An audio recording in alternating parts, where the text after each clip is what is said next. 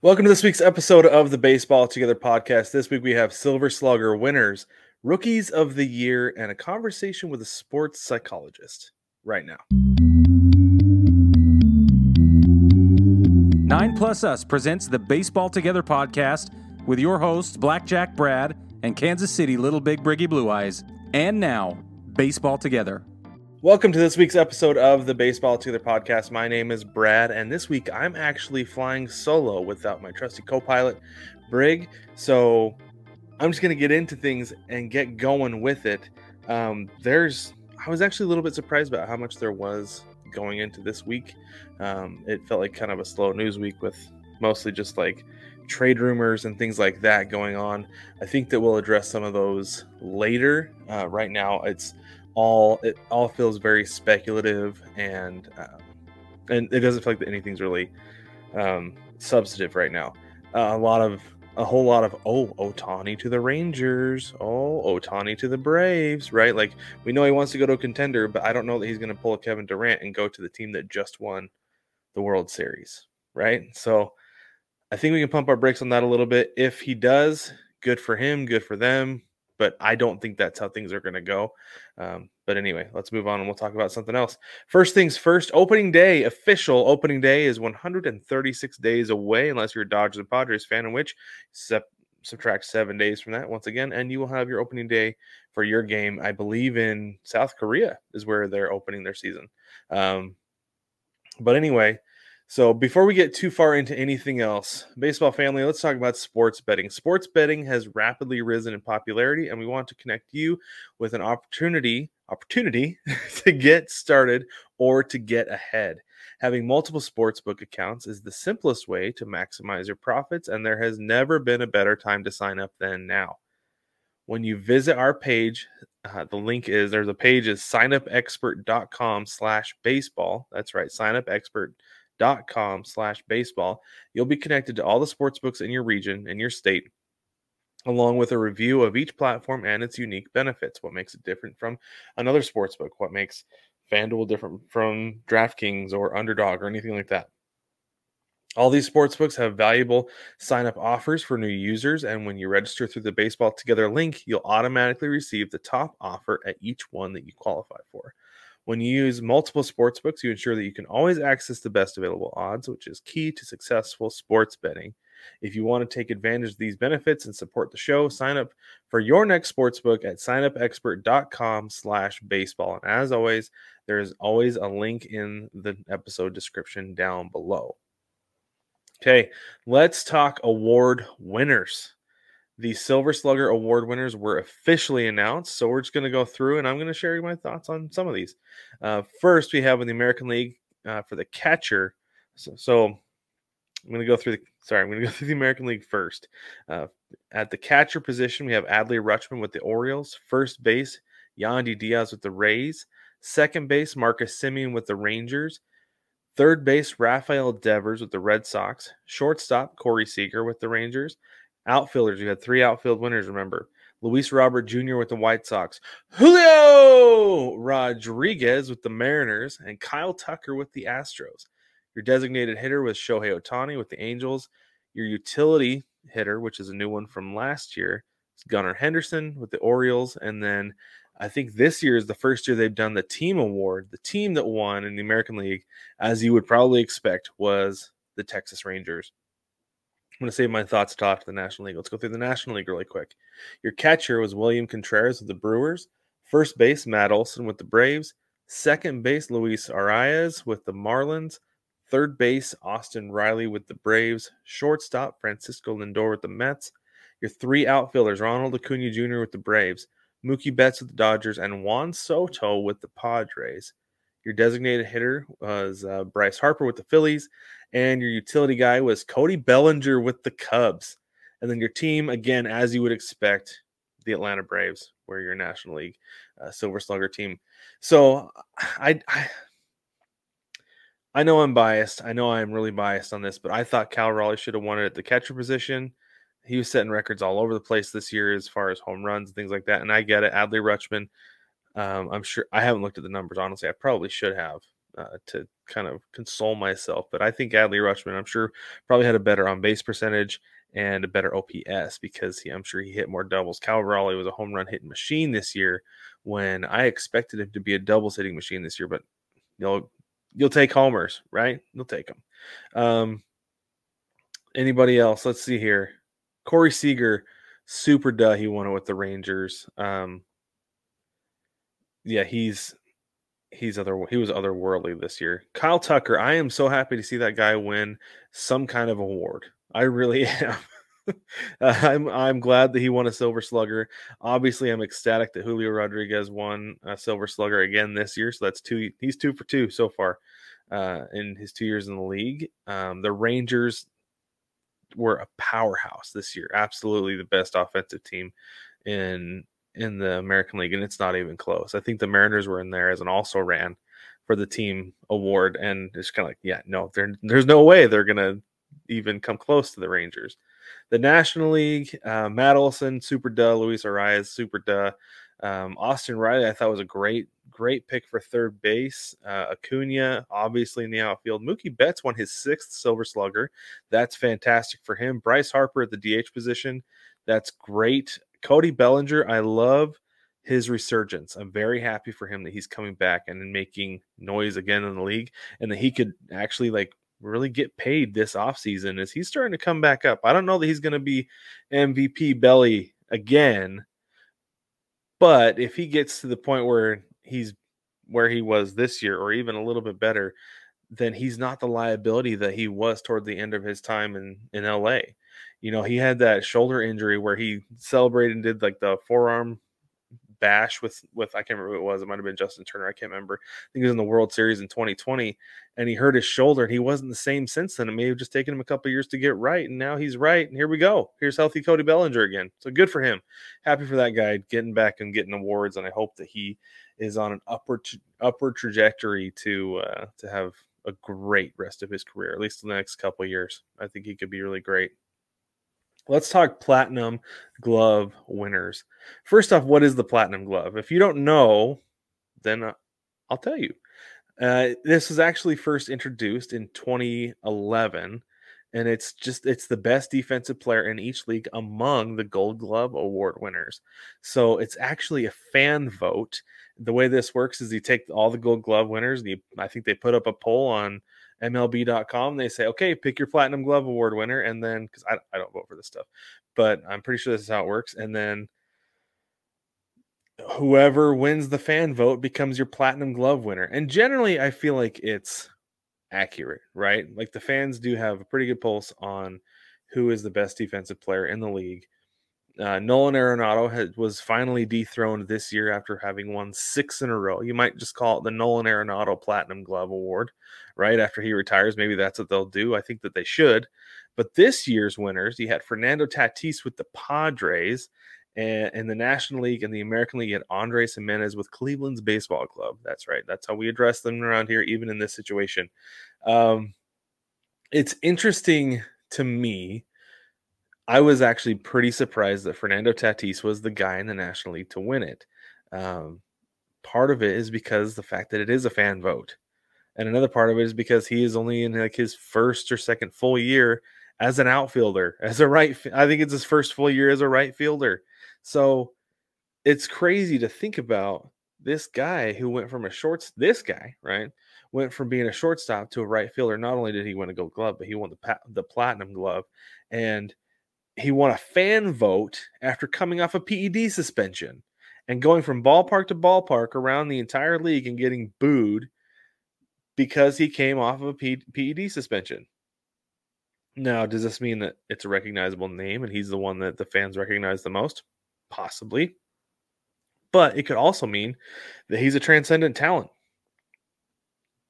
That what it comes down to is that Fernando Tatis Jr. is that great of an athlete that people are willing to forget about the fact that he came off a PED suspension and is doing transcendent things at a new position, which is amazing to me. Like, I love every little bit of that, and I am absolutely here for it. I'm not here for guys getting suspended for PEDs because I don't like that part of the game, and I understand it's always going to be there to some level, right? You can't completely eliminate it.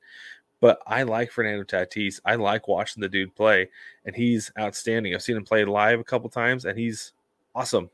He's so great to watch. So good for him. Congratulations to him. Andres Gimenez, good on him. I think I saw he's the first second baseman to win the award. So untapped territory there. And I think it's cool too that a guy in Cleveland won a fan vote. Now maybe Cleveland fans were out voting in droves. I don't know. But it doesn't seem like Cleveland is necessarily a market these days where you're going to win a popular vote in much, just because the team's not that great. Wasn't that great this year. They were down from previous year, and you don't. I don't know. You don't really know those guys as much as you know some other guys on that list, right? Like Matt Chapman, for instance. Brig and I are always talking about Matt Chapman, especially lately, and so. I don't know. It's really interesting that Andres Gimenez was your guy. Good for him. Congratulations to him as well. We have Rookie of the Year winners. Now, these were super obvious after the last couple weeks, after the last couple months of the season. Corbin Carroll was our guy from day one. Brig and I both called Corbin Carroll as our National League Rookie of the Year, and he was. He was the National League Rookie of the Year. Unanimous winner, super duh. He beat out Kodai Senga. He was the NL runner-up and finished 79 points. Kodai Senga was 79 points behind Corbin Carroll. Your other guys in the American League, Gunnar Henderson, also unanimous, got all 150 votes, first place votes. He is the first Oriole to win the award since 1989. Greg with 2 G's, Olson, was the guy who won it then. Tanner Bybee was the American League Rookie of the Year runner-up, and he finished 83 votes behind Gunnar Henderson, which actually shocked me. I know it's only 4 votes, but I thought that the American League voting would have been closer than the National League voting because Corbin Carroll was just that much better than everybody. He was I think I've said transcendent 5 times now, but he was so much better than everybody else in the running that it was just like, who else are you going to give it to? Kodai Senga? Yeah, he had a great year, but he didn't have a Corbin Carroll year, right? So anyway, I thought that was really interesting that's how that shook out with the Rookie of the Year. So we have our 2023 Rookies of the Year, Corbin Carroll in the National League and Gunnar Henderson in the American League. All right, now let's be done with awards for now. Let's talk about some moves and shakes, I guess we should say. Maybe we'll call that a new segment. We'll call that moves and shakes. Anyway, the Phillies are moving Bryce Harper to first base permanently. They want to leave him there at first base. This means that they're going to be moving on from Rhys Hoskins, which is kind of a bummer that the dude got Wally pipped like that, right? He has a freak injury and gets replaced by Bryce Harper, who's coming in off of the IL after having Tommy John surgery, and then he takes his spot at first base. Now, Bryce Harper, remember, was drafted as actually a catcher. The Nats moved him out to the outfield to preserve his knees, which is relative. I think it's a pretty common move for teams to do that. And what it came down to is the fact that Bryce Harper is a natural talent, right? That you knew he could hit. You want to preserve that bat. He's an athlete. He can play really anywhere. So let's put him in a position where we can take advantage of his cannon, which they did because Bryce Harper has an incredible arm. And they certainly took advantage of the fact that he has a great arm and put him in the outfield. Well, now the Phillies are like, let's preserve him a little bit more, right? But I don't know. I'm curious what you think, though. Is first base the best place for Bryce Harper for the rest of his career? I say yes. It's interesting because I loved him in the outfield, but I say first base is the best place for him, despite the fact that he is a plus outfielder, right? But there's less opportunity for injury over there. I know there's more opportunity for collisions, but first base is a pretty low impact position. You've usually got your one of your slower guys on the team plays first base, kind of your bigger lumbering guys play first base. Like I can't imagine Pete Alonso trying to play second base or even third base at this point in his career. I know he's not like an old guy or anything, but I can't imagine him trying to play third base just because of the lateral movement, right? Even though I guess it's kind of similar. But anyway, I can't imagine Pete Alonso really playing anywhere besides first base. There's a lot of first basemen. Daniel Vogelbach, I don't see him playing anywhere besides first base, right? If he's not DHing. But first base is an offensive first position. And Bryce Harper has 3 silver sluggers in his career. He has the same number of gold gloves that I have, which is 0 for those of you who might be wondering. I have 0 gold gloves, and so does Bryce Harper. So he's an offensive first player. So put him in an offense first position, and then you can fill in other guys, and he's not taking the spot of a better outfielder like maybe Nick Castellanos, right? It makes sense to have Castellanos out in right field. He didn't commit a single error this year. Does he have the range of some guys who may have committed other errors? No, he doesn't. But he played the ball safe. He played the ball well, and he didn't commit any errors. So there's that. And whereas you have Bryce Harper, who may have maybe taken some more risks and let balls get away from him, given up another run or two throughout the year. Anyway, I think first base is a great place for Bryce Harper. His baseball IQ is off the charts. We know that as well. And so he can help to kind of captain the infield and move things around and make calls when the ball is in play. And I know that's primarily the catcher's job, but he can help out with that and do a really good job with it. So I think having him in the infield is a great way to go. He can communicate with his other players, with his teammates more easily. And I think, like I said, I think it's going to be a great fit for him. I wonder if the Nats maybe should have put him there to begin with. Like I said, they moved him away from being a catcher to preserve his legs. I wonder if they had put him at first base, if he maybe would have a gold glove by now at first base. Because he played a great first base this year. And if he'd been playing first base for 12 years now, 10, 12 years now, he could have a gold glove at first base. So we'll see how it goes. I think it'll go well for him. Moving to first base, bummer for Rhys Hoskins, but I'm sure he'll land on his feet elsewhere. I'm confident that he will. He's a great player. The LA Angels have filled their managerial vacancy. Phil Nevin was let go, I believe, last day of the season, right after the last day of the season, not long before or after the season ended. But they've hired Ron Washington as their manager. Back in the AL West. First off, he's 71 years old. He is old guy, right? Ron Washington is an old guy, and I think this is going to be a great fit for him. It's going to be a great spot for him. The Braves are worse today than they were the day before this hiring was official or was made, because I think Ron Washington did wonders with that team defensively. You saw him working with guys doing drills before games, and I think that his work defensively with those guys played a significant role in the success that they've had, because not only are they mashing home runs better than anybody in the National League, right, but they've got a good defensive team, got a really good defensive team to go with really good pitching, right? So I think the Angels made a great move here by hiring Ron Washington. He spent the last years, like I said, in Atlanta as a coach on the staff there. He had 2 stints on the A's coaching staff, and that was on both sides of 8 years with the Rangers as a manager there. During that time with the Rangers, Wash actually led the team to their only 2 previous pennants. They had 2 AL pennants before this year, and those were both under Ron Washington. So I'm not saying that the Angels are going to win the AL pennant under Ron Washington, because there are other things that have to fall in place for things like that to happen. You have to have a GM, an owner who knows how to put together a baseball team. And to this point, that's been a weakness in Anaheim, right? Is putting together a team around your perennial all-star and future Hall of Famer Mike Trout, and your perennial all-star, future Hall of Famer, and unicorn Shohei Ohtani. Ohtani is likely going to leave this offseason because of these issues. So there's more that's got to be done in order for the Angels to significantly improve under Ron Washington, but I think it'll help. Managing in-game, he'll be better at managing in-game for sure than Phil Nevin was, I believe.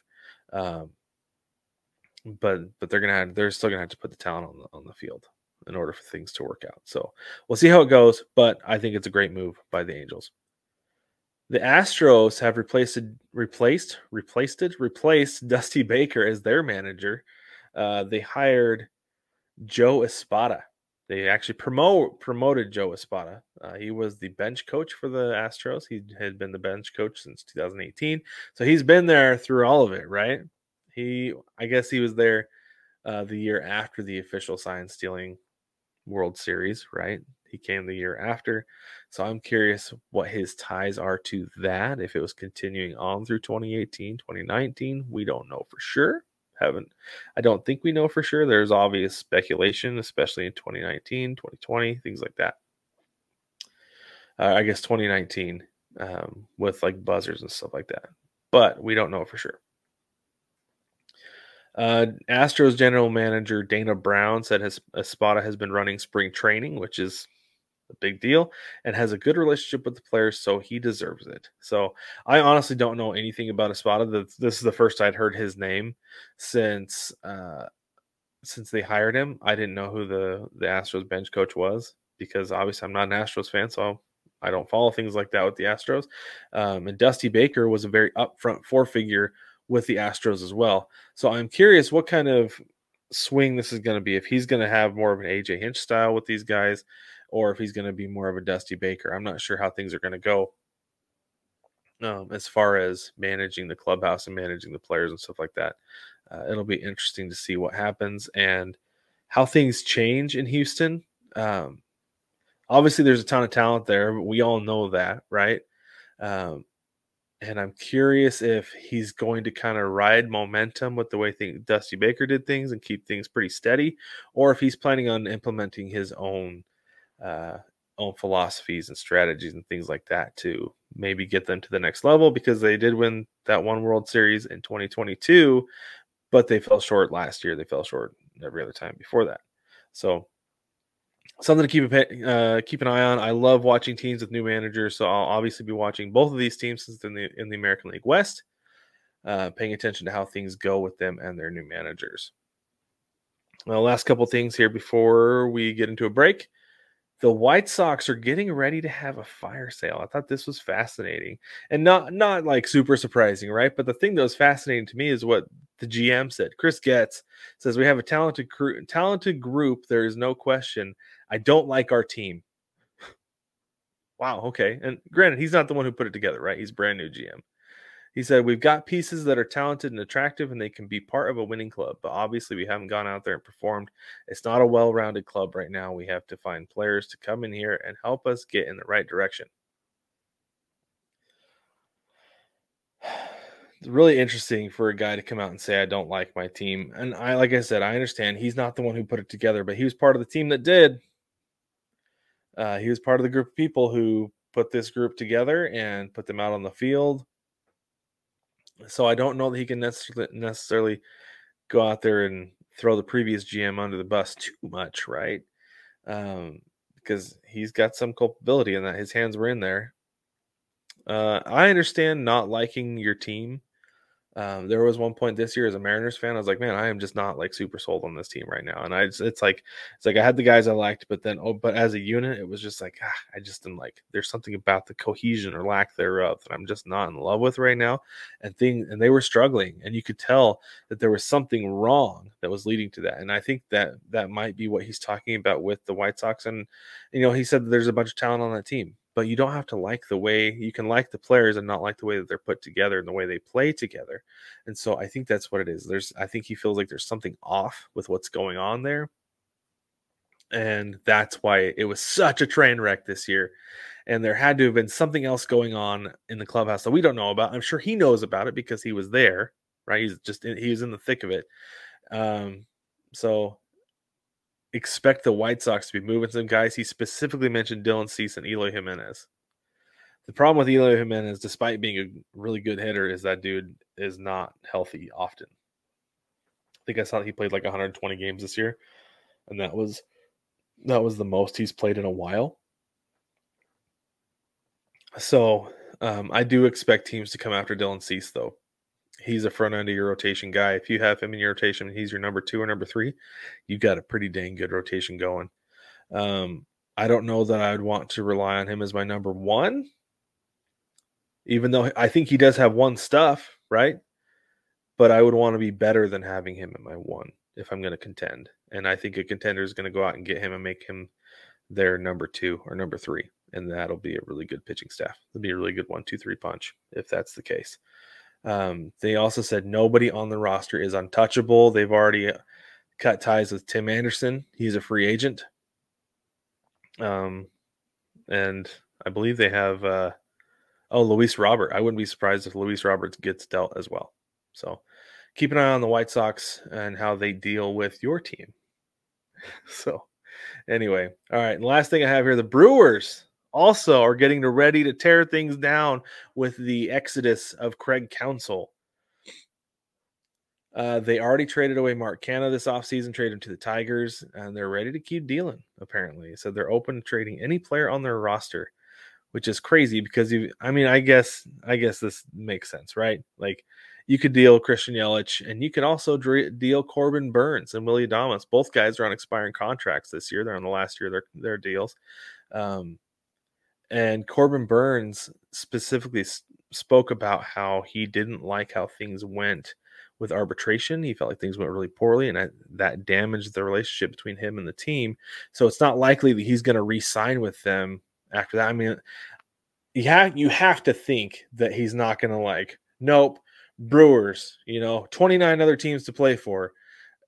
I bet if the Brewers come out and be like, look, we'll give you $5 million more than your highest bidder to come back and continue to pitch for us over the course a year, or even $2 or $3 more million a year over the course of your contract to come pitch for us instead of the Cubs or the Cardinals, especially those teams in the division. And he'd be like, yeah, okay, I'll do it. Just the past is the past, right? I think if it came down to money, he would do it. I don't think that he's going to cross the Brewers off of his list and not want to have anything to do with them or hear anything from them in free agency. But on the other hand, though, like I said, it is likely that he is gone after this year, so I wouldn't be surprised if they deal him, Willie Adames, another expiring contract. They'll probably send him away too, get some prospects or something back, at least some cash, right? But I'm sure they'll get prospects back for Adames, and he'll go play for a contender and be really good at shortstop. So anyway, all right, we're going to take a break, and we're going to speak with sports psychologist David Essel. But before we do that, baseball family, we're always asking what you think about the topics we bring up on the show. Now you have a quick and easy way to share your thoughts with us. We've partnered with Versus Game to bring you games where you can make prizes for participating in polls, trivia, and predictions. That's right. If you're on the winning side of a poll or get a trivia question or prediction right, you can enter to win actual prizes. So you can play for free and earn an opportunity to win prizes every week. So head to btpod.onversus.com on your mobile browser to sign up and play our polls and trivia games. That's btpod.onversus.com to sign up and play Versus Game with us. We have a couple up right now. We're going to be getting a couple up more as the week goes on. So we should have several up for you to play on btpod.onversus.com. And we'll take a quick break and get back. We're going to speak with a sports psychologist.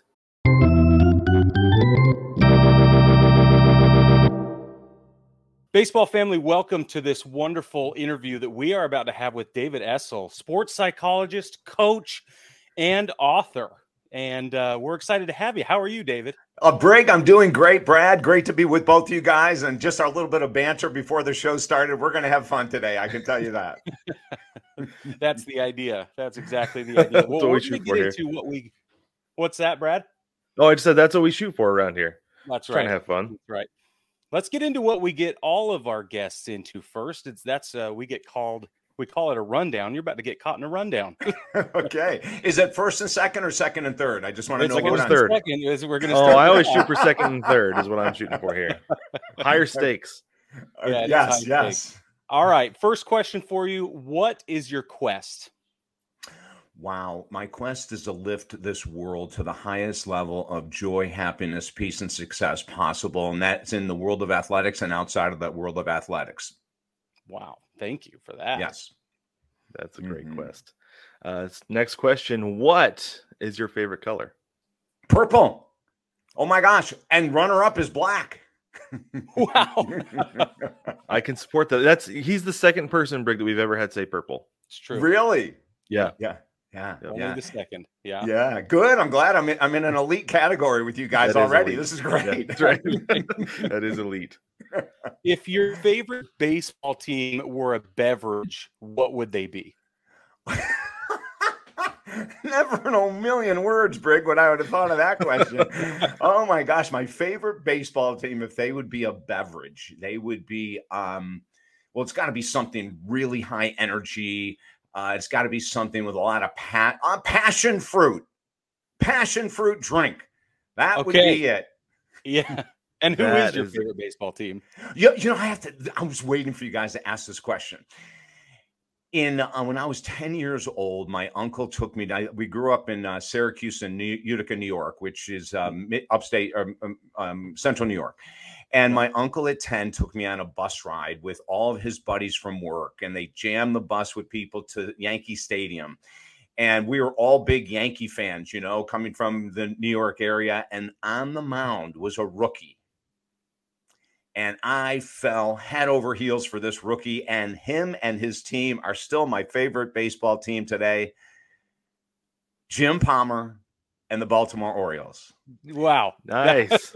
I got a chance to see Jim Palmer pitch his first major league game against the New York Yankees. And I got to tell you guys, I'm getting chills right now. I'm so glad you asked that question, Brig. You know, and the other thing is, you know, I went to the World Series when they were up against Pittsburgh Pirates, if you guys remember that. I was in the World Series. It was cold as hell. It was nasty weather. Oh my God, you know, and then we went through droughts, right? And then this year, I mean, the Orioles just went out of control for the first time in many years. And so I was very proud of them, extremely proud.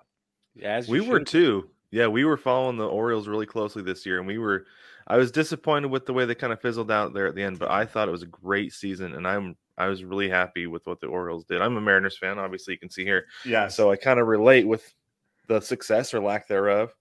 Yeah, but, But no, I love you have watching Rodriguez. Yes. Oh my Lord. You've got the king. Yeah. Oh, Brig said it wrong. It's Julio. That's how we say it that way every time. That's how we say it around here. I love it. Okay, last question for you, David. If baseball was an ice cream flavor, what would it be? Let me think of something here. Orange sherbet. It has that tang. It has that excitement. You know, I'm all about excitement and passion, right? It's like I'm looking for something like what would light up my mouth. Orange sherbet would. So that would be it. I love it. Well, and that doubles for your Orioles as well. That's with the orange, and you with can't the beat orange. that. Thank you, Brig. I appreciate that connection. That's fantastic. Okay, so I've got your book here. Mm-hmm.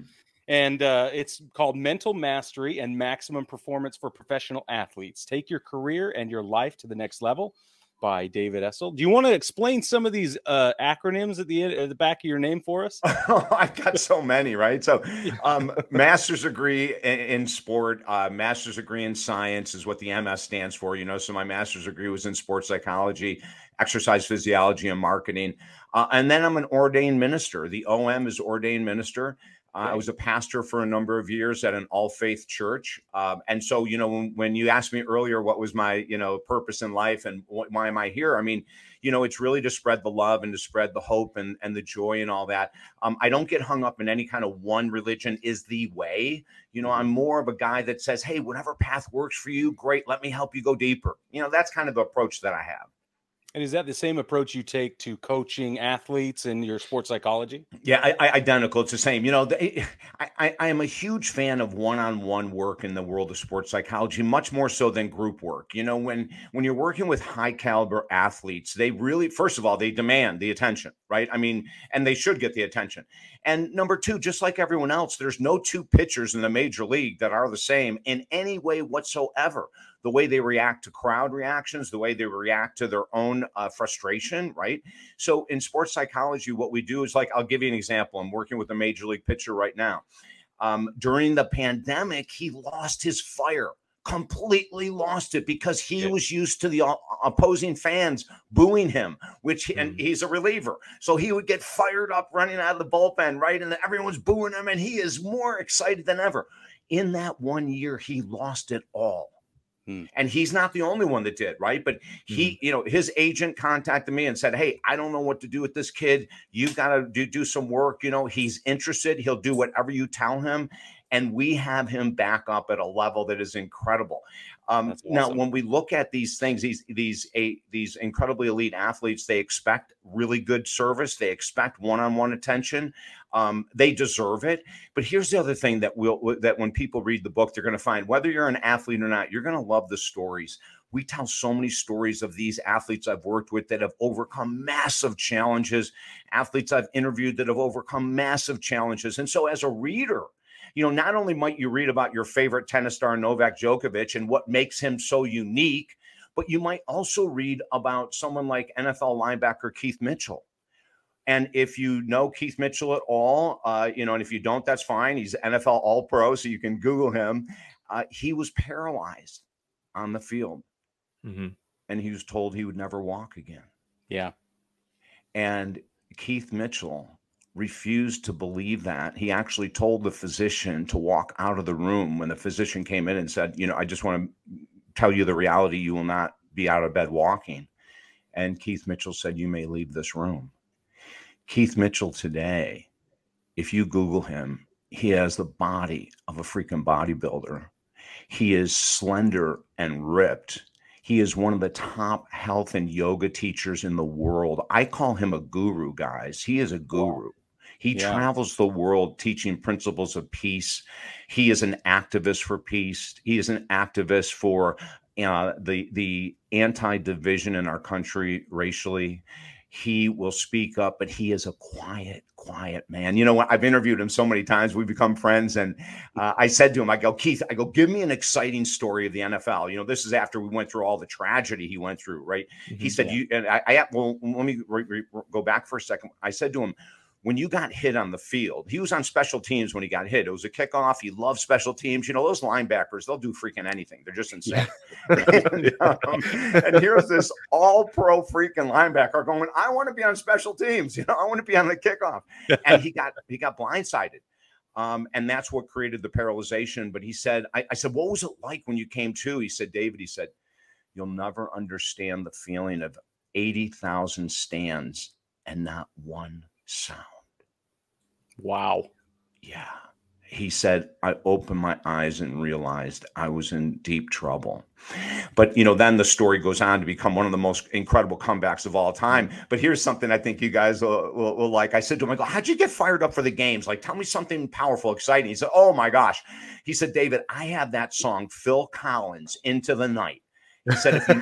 He said, if you know that song and you know that drum roll, you got it, guys. Yeah, right? oh yeah, you know? And he goes, he said, I'm in the locker room. I'm waiting. The minute that drum roll hits, I'm out through that chute. I'm onto the field, and I'm looking for someone's head.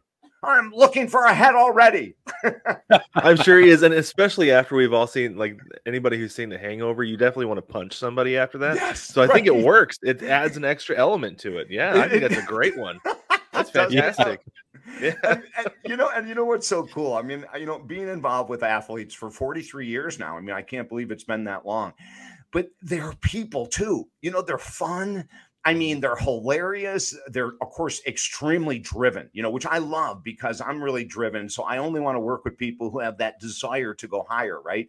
But then, you know, we talk about in the book, too, that a lot of fans forget about the pressure to be a professional athlete, knowing that your career could be 6 weeks or 16 years. You never know with injuries, trades. Maybe you're not going to be good enough after 4 years to compete with the upcoming guys. You know, I played basketball at Syracuse University. And there came a point where Roy Danforth was a coach, Jim Boeheim, who all you guys know very well, I'm sure the name, you know, retired a year ago. But, you know, Roy Danforth called me into the office and, you know, he sat me down. He said, Essel, he goes, I've got a seat for you. I was a walk-on. He said, I've got a scholarship your final 2 years. He said, how are you ready? I go, oh my God.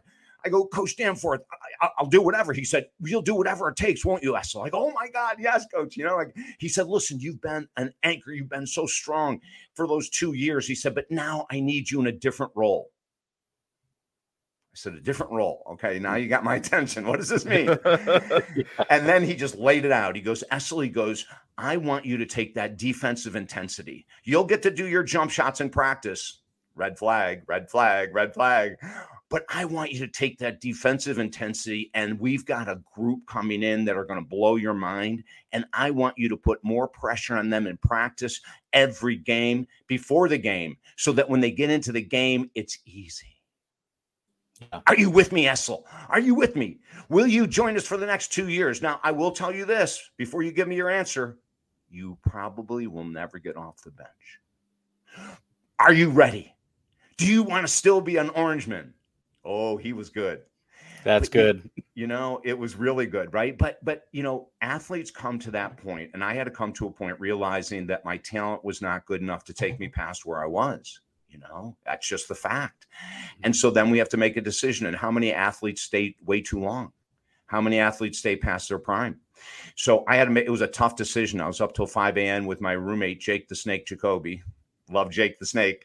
And we talked until 5 a.m. And I finally came to the conclusion, you know, that the schoolwork was always hard for me. I had to work really hard in school. And, you know, when you're at Division I level, you don't have time for anything. I mean, practices are forever long. And if you're not practicing, you're training. And if you're not training, you're going through something else, right? And I just had to make a tough decision, you know, one that I still question a little bit today, guys, even though it's been 45 years later. And that is, I said, you know what, Coach, I'll come in the next day. And I went in at 2:30 and I said, Coach, I love you. I love Syracuse University more than anything in my life. I have slept with a basketball since I was 6. I write about this in the book. And, but I said, I'm going to have to decline your incredible offer. I said, I have to commit to school or I'm not going to graduate. And it breaks my heart to not be a part of the team. And He said, you know, I think you're making a mistake, but I respect your decision. You may leave. And that was the last time I saw Roy Danforth. Now, that may sound sad, but it led me into this. It led me into this career that is so freaking passion-filled, guys. I mean, I get to do something and work with people and interview these athletes and coaches and everything that very few people honestly get to do. So I feel really fortunate, you know, and I don't know what would have happened. I mean, I never would have made the NBA. But I don't know what might have happened afterwards. Could I have gone to Greece and played, or could I, you know, who knows what I could have done, right? But for sure. You know, but I talk in the book about athletes so that fans remember these things. You know, like we have these expectations. We'll love them when they're all the way up, and then when they're coming down, we'll start to boo our own players. Like, you know, we have to realize that these are human beings. They're away from their family 60% of the freaking year. They're away from their children 60 to 70% of the year. You know, they have all kinds of challenges that you and I have. J.R. Smith, if you guys know, remember J.R. from basketball. Yeah. He just came out with a quote not too long ago stating that, you know, he made major errors in his financial decision-making in his career, and he's suffering now. You know, so we work with athletes from that perspective, you know. Tampa Bay Buccaneers, the first time that I was with Ernest, I asked him, I said, hey, what decisions did you make coming out of college to go into the pros that might be different than other athletes? And he said, I took my signing bonus and I deposited it immediately and invested it. Now, I put that story in the book for the younger athletes, pros coming into play, you know, so they can see an example of someone that, you know, was really intelligent, way ahead of his game. There's many athletes that struggle financially because their career is cut short or they didn't have any kind of financial planning. Right. So the book is incredibly broad. And then if you're an athlete, even an amateur athlete, we take you through tips on how to be mentally stronger, physically stronger. You know, and what we say in the book, and this is true of everyone, you know, a professional athlete's challenge is not their strength. A professional athlete's challenge is their weakness. And if you have somebody that gets into your head, you have an opposing team player that gets into your head, that's your weakness. And you better find a way to clean that up, because your strengths are not your problem. Your weaknesses are. You know, Duncan Robinson from the Miami Heat is a great example of someone who late last year acknowledged his weaknesses. And I don't know if it was the coaches that did this or if he came upon it himself, but at the end of the Boston Celtics series, Duncan Robinson, who is the #1 3-point shooter ever for the Miami Heat, and he's only been there 4 freaking years, for God's sake, right? Wow. And he's their #1 3-point shooter of all times. He's a killer stand-up 3-point shooter. I mean, he's phenomenal, right? But he never moved without the ball. So at the end of the season, the coach, Eric Spoelstra, didn't play him in the playoffs. We went through all of these different teams until we got to Boston, the last team before we were going to go on to Denver. And all of a sudden, Duncan Robinson comes off the bench and he's doing backdoor cuts for layups. He's getting rebounds. He's doing it. And I was saying to my partner, I go, Duncan again, a backdoor cut. Duncan again. You know, it was now that was his major weakness. And that's why he didn't play in the playoffs. So, you know, we do that with all sports, guys. Baseball, basketball, hockey, football, golf, bowling. It doesn't matter. We even work with BMX riders, for God's sake. That's awesome. And it's all the same. Here it is. Right? Here it is. That's awesome. Okay, I have a question. One of a lot of people love the film for love of the game. Kevin Costner pitching in Yankee Stadium, hostile crowd. He bends down to get the sign and he says, "Clear the mechanism." And the cinematic universe sort of goes quiet and blurry and everything. In your experience, is that realistic at all? What a dynamic question, Brig. In the probably first 6 pages of the book, you're going to read a story about a great heavyweight boxer, Deontay Wilder. Yeah. And you're going to read the answer to your question, which I'll give you right now. Yeah. He says he put so much time into meditation. Now think about this. A heavyweight boxer, all he wants to talk about is meditation, sending love. I mean, when you read Deontay, it's going to blow your mind. You're going to go, this is coming from a heavyweight boxer? Yeah. But this is what he said. The amount of time he puts in meditation allows him that when he gets into the ring, he hears absolutely nothing. He doesn't use the crowd to fire him up. He doesn't use the crowd to do anything. He doesn't even recognize them. So that's a great question, Brig. But I'll tell you something. There are all these techniques that we teach in sports psychology that allow athletes to get to that level, you know, and I'm not the only one that does it, right? I mean, there's many of us that do it, but without someone from the outside looking in and giving them the tools and tips on how to change this, because changing this changes the physical part of the game, right? I mean, but it all starts here. You know, you have to admit you have a weakness. And let me go back, you know, and not that I use too many basketball analogies, but, you know, when we look at athletes who are using this, I think of 2 people right off the bat. One is Russell Westbrook, one of the most incredible guards who ever stepped on the courts in my life, and in my life, and I think in the life of basketball. I mean, the guy is just amazing. He was traded to the Lakers, and he was asked to come off the bench, and he comes off the bench in a fury every game. Yeah, he comes off the bench as if he's starting. He is a leader. You know, people may not like his attitude. They call him cocky. They call him all this other kind of stuff. But I'll tell you what, throw all that crap out the window. He is one of the most professional athletes I have ever seen, who never talks back. And everyone who talks about him being on the team will always say he always came into practice high, not high, but you know, excited. Now with legal marijuana, we have to be careful about saying all this stuff, right? But he would come in, let me rephrase it, excited. He would come in excited. And then everyone on the team would go, here's this all pro, and he's working in practice as hard as he is in the games. That's what we want in the world of athletics. There's no prima donna crap. You know, the real athletes are working out in practice. As a matter of fact, going back to Syracuse University, I had my teammates coming up to me constantly telling me to give them a break on defense during practice, you know, because it was something that I loved. I had an early coach in life that did not allow me to shoot until I was able to do certain things on defense. I hated the guy. His name is Larry Miller. I couldn't stand him. He was my coach for the first 2 years in high school. All I wanted to do was be a shooting guard. Who the hell wants to be known for defense when you're in ninth grade, for God's sake, right? Yeah, right. Who wants to be known as someone that can take an offensive charge anytime he wants to? Nobody. Rebounds don't get girls, 3-pointers do. They sure do. That's and although, Brad, I will tell you, there was no 3-point in my high school or my college days, unfortunately. I wish there was, but yeah. You know, but sport is supposed to be fun, and we want it to be fun, but we also want the book to be educational, you know. And I said earlier, whether you're a serious weekend athlete, I mean, we've worked with a lot of, you know, I'll say older 30, 40, 60, 70, 80-year-old men and women that used to be very competitive that still want to be.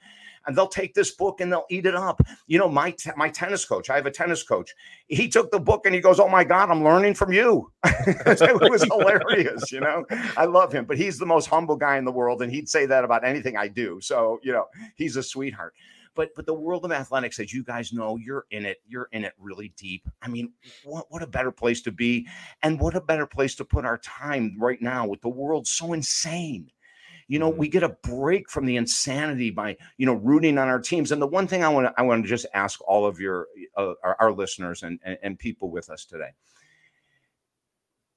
When your star team player has a couple days off or a couple games that they're not at their best, ask yourself, have I ever had a couple bad days in a row in my life? Just ask yourself the question. And we all know the answer. And let's give them a break. You don't know if they're going through a divorce. You don't know if their mother just was diagnosed with Alzheimer's. You don't know if they were just told they're going to be traded in 2 days. We don't know, right? We make assumptions, and we see a Tom Brady or a LeBron James, and, you know, we think these guys should be doing 20 years is quite a long time in athletic sports to be at that level, isn't it? Yeah. But, you know, we even don't give them a break. Sometimes these guys that have been around forever, we want to criticize them, right? And so I just ask the fans, you know, read the book. I think if you read the book, you're gonna get a little bit more of a humble look at some of these most amazing athletes and how they're committing their life. As a matter of fact, I've got a chapter that I put all these foundations that athletes have started to make a difference. I'm getting chills right now, guys. The Albert Pujols Family Foundation, LeBron James Foundation, Novak Djokovic Foundation. I mean, it goes on and on and on, you know. And so let's cherish them for the work they're doing on their sport or their field or their court. And let's give them a break if they have a couple bad days or weeks or whatever it might be. And always reflect back. Have I ever been in a situation where I wasn't at my best for a couple days? You know, like let's get real and then root them on, you know, root them on. And if you're a real fan, and now listen, because this might tick a couple people off and I don't mean to, but if you're a real fan, you're going to be a real fan during a thick and thin, man. You're not going to. I have loved my Baltimore Orioles ever since 1977 in the World Series, or 78. I forget what year. Do you guys know the year? I think it was 70. I feel like it's 78. Yeah, I looked it up the other day. So. Okay. Yeah, I think it was 78. I mean, you know, from then until this year, we've been waiting almost. You know? But I have never, ever left them. I've never said, "Oh, I don't like them anymore. I'm going to go with, you know, this team because they're winning now," or something. You know, I've always wanted to cheer them on. Does that mean I'm perfect? Hell no. But it does mean that I have an idea about the life of the athlete, and why not cheer them on? You know, why not? They're your city. They're your team. Boost them, get behind them, because you never know when someone's running out to the field or onto the court and they hear, "Go get him, Brig. You can do it, Brad." You have no idea what that one statement might mean if their mindset isn't set.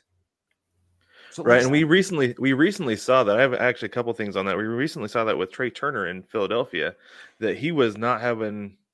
Like, it was rough. And he was the guy. He was my pick for the MVP this year because of how he played in the World Baseball Classic. Sure. Then he goes out there, he's like, oh for whatever, and the fans give him a standing ovation. He's been on a tear ever since then. I'm so glad, Brad, you mentioned that. It's like such a major impact that the fans can have on things. And also, the other thing that I thought of when you talked about you don't know what they're going through and their people. When right after I graduated from college, I was covering our college basketball team for one of the local newspapers, and I had talked up this whole thing because I really wanted to get this job as a freelancer for them as a stringer.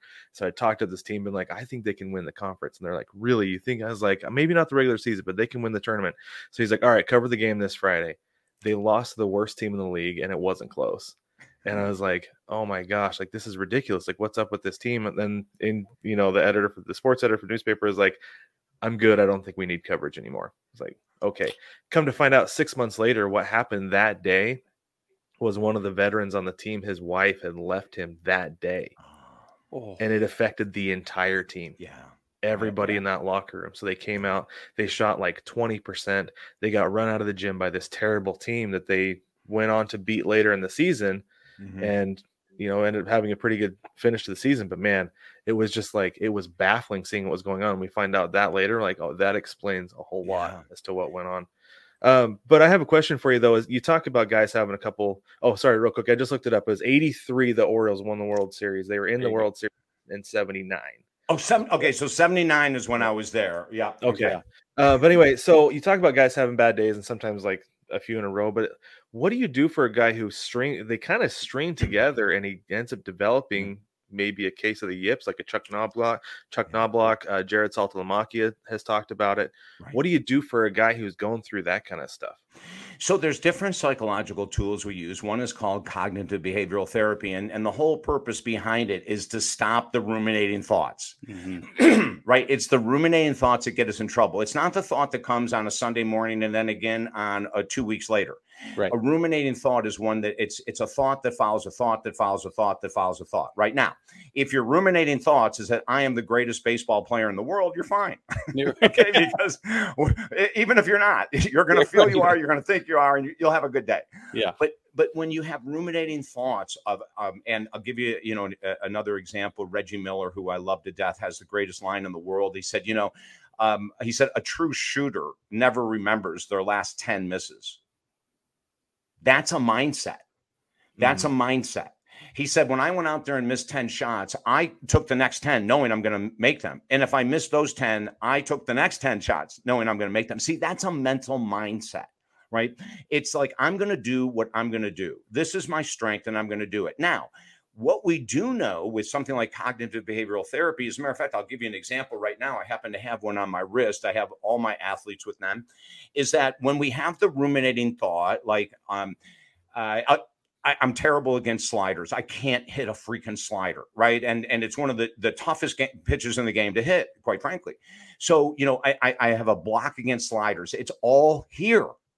There's nothing in the bat. There's nothing in their hands, their arms, their chest, their shoulders that says genetically you just can't hit a slider. We are sorry. Right. Might be a little bit the bat, but it's all here, right? So we take them through, and when they have that thought, oh my God, so-and-so's pitching, I'm going to get 10 sliders in a row. We start snapping the band. Now, listen, that discomfort arises first in the brain. Before you even feel it on your wrist, a millisecond before that, it's in the brain, opposing the thought. Yep. So you can see over time, every time the thought comes and it's matched by discomfort, and then we say two phrases, cancel that thought. I am free. And then we move on. Now, sometimes I'll have pitchers or I'll have other athletes that'll have to do it 20 times. They'll be snapping it 20 times and it'll finally, the brain will calm down. But you do that enough regularly. This is just one of 1,000 tools we use, but you do that enough to clear the brain.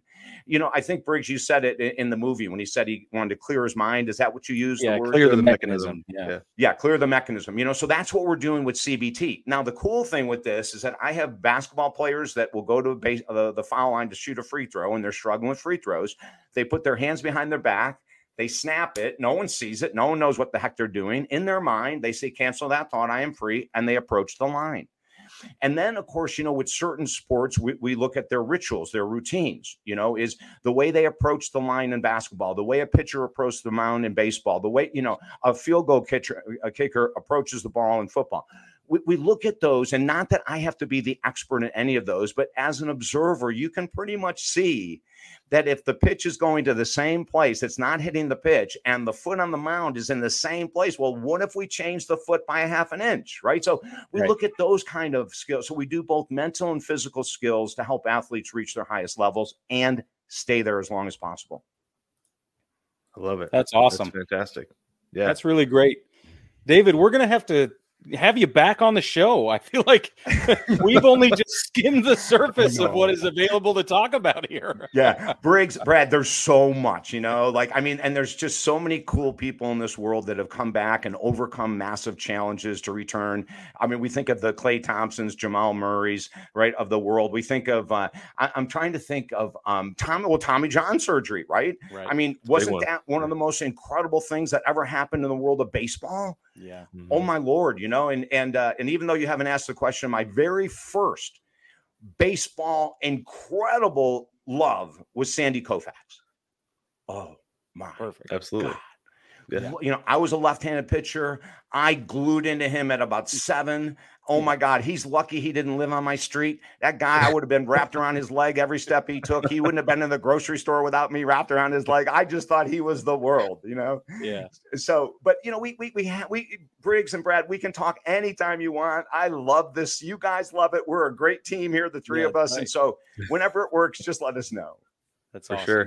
Tell us where we can find your book. Yeah, and as a matter of fact, right now you can get the audiobook free at our website. So this is exciting stuff. Go to talkdavid.com, TALK David, Talk David, because it's all I do all day long is talk. So it's an appropriate website.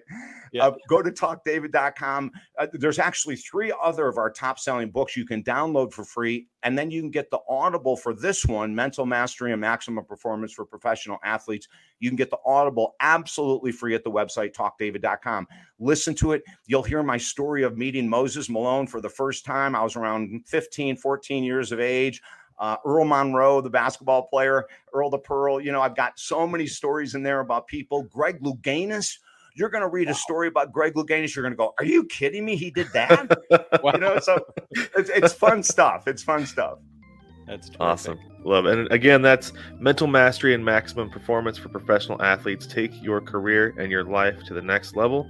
David, again, thank you so much for joining us. We really appreciate it. It's a fantastic conversation. Yeah, Brad, Briggs, you guys are great. You're great hosts. You're fun to be with. And so you're very welcome for my time. And thank you for inviting me. We'll do it again, I'm sure. That'd be great.